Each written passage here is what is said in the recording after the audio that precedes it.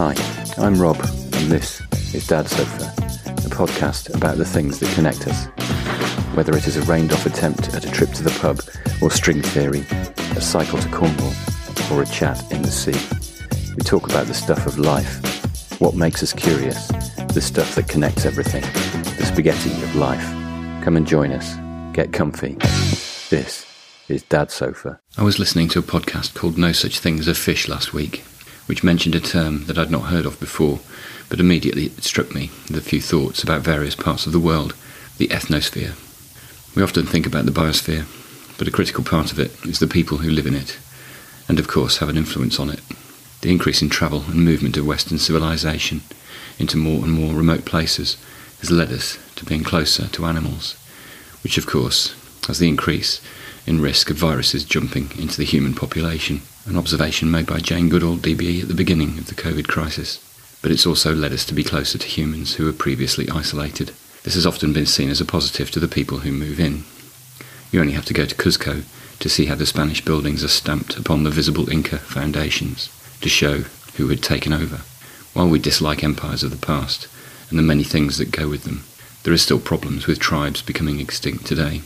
So this is not a historical problem. It still goes on, but more often under the guise of help. The problem is that isolated communities are susceptible to human disease. A little like us with animals, and contact can help kill off an already endangered group of people.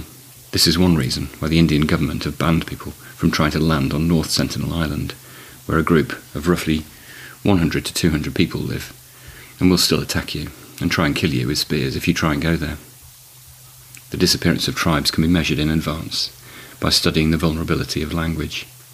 As other civilizations move to an area, the environment changes, and this reduces some tribes' abilities to exist as previously. People move out, attracted by capitalism. Surely this is an advantage to the primitive tribe, I can hear people say. The big problem when one looks at an island that's isolated, with many different small tribes all competing, is that it creates a situation where there are many different languages. A brief internet search indicates that there are 88 languages that are vulnerable to severely at risk of extinction on Papua New Guinea alone. Severe risk of extinction is probably associated with the last few people of a tribe surviving. This could be just a lack of surviving children leading to a single person talking to the birds. Boa Senior was living alone for 30 years as the last surviving member of the Bo tribe and had to learn another language to communicate with people. Her own language was called Bo. She died, aged 85, in 2010, the last person in a lineage thought to go back 65,000 years, one of the oldest human cultures ever to exist on Earth that we know of. She was able to predict tsunamis, and it was this prediction method that saved many of the declining population of her tribe in 2004. The problem of language decline can be seen as rather trivial, but in that part of the world we are losing something very special, because different cultures see our world in different ways, which leads to a different outlook on life. Papua New Guinea is an island with a huge change in altitude over a relatively small distance from the coast to the central highlands.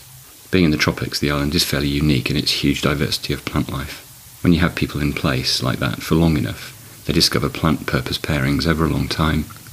In Papua New Guinea, they're not written down, just passed on by word of mouth.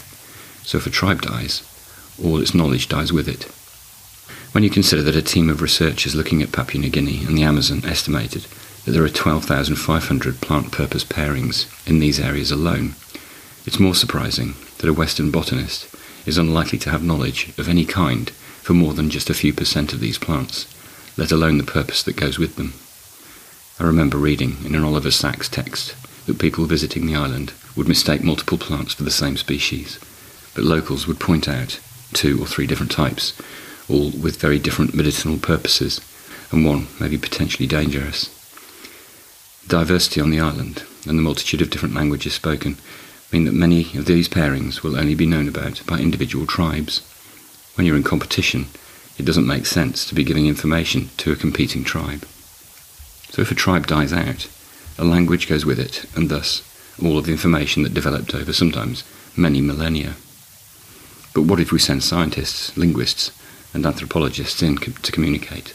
Well, Papua New Guinea has a history of kuru, a disease which only killed its last victim in 2009 and caused by cannibalism, a kind of Creutzfeldt-Jakob disease or mad cow disease spread by prime proteins in neurological tissues.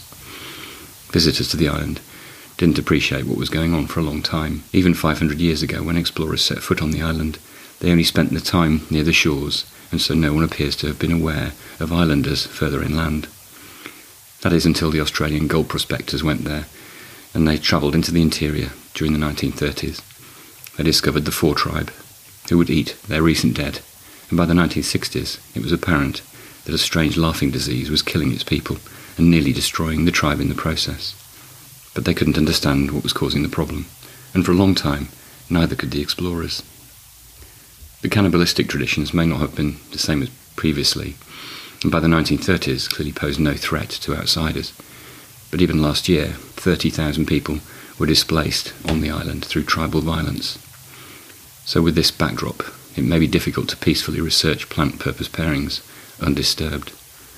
If it were possible, this could lead to the development of potentially life-saving drugs that many parts of our civilised world are completely unaware of. But what then? Well, I suppose with the reputation of pharmacological companies, it begs the question, would this ramp up the invasion and exploitation of these parts of the world? Finding a balance between leaving places untouched and trying to learn from them may help in preserving our people as well as our planet. When the last person in a remote tribe dies, there are occasions when we find out, and only then mourn the loss of someone we never knew.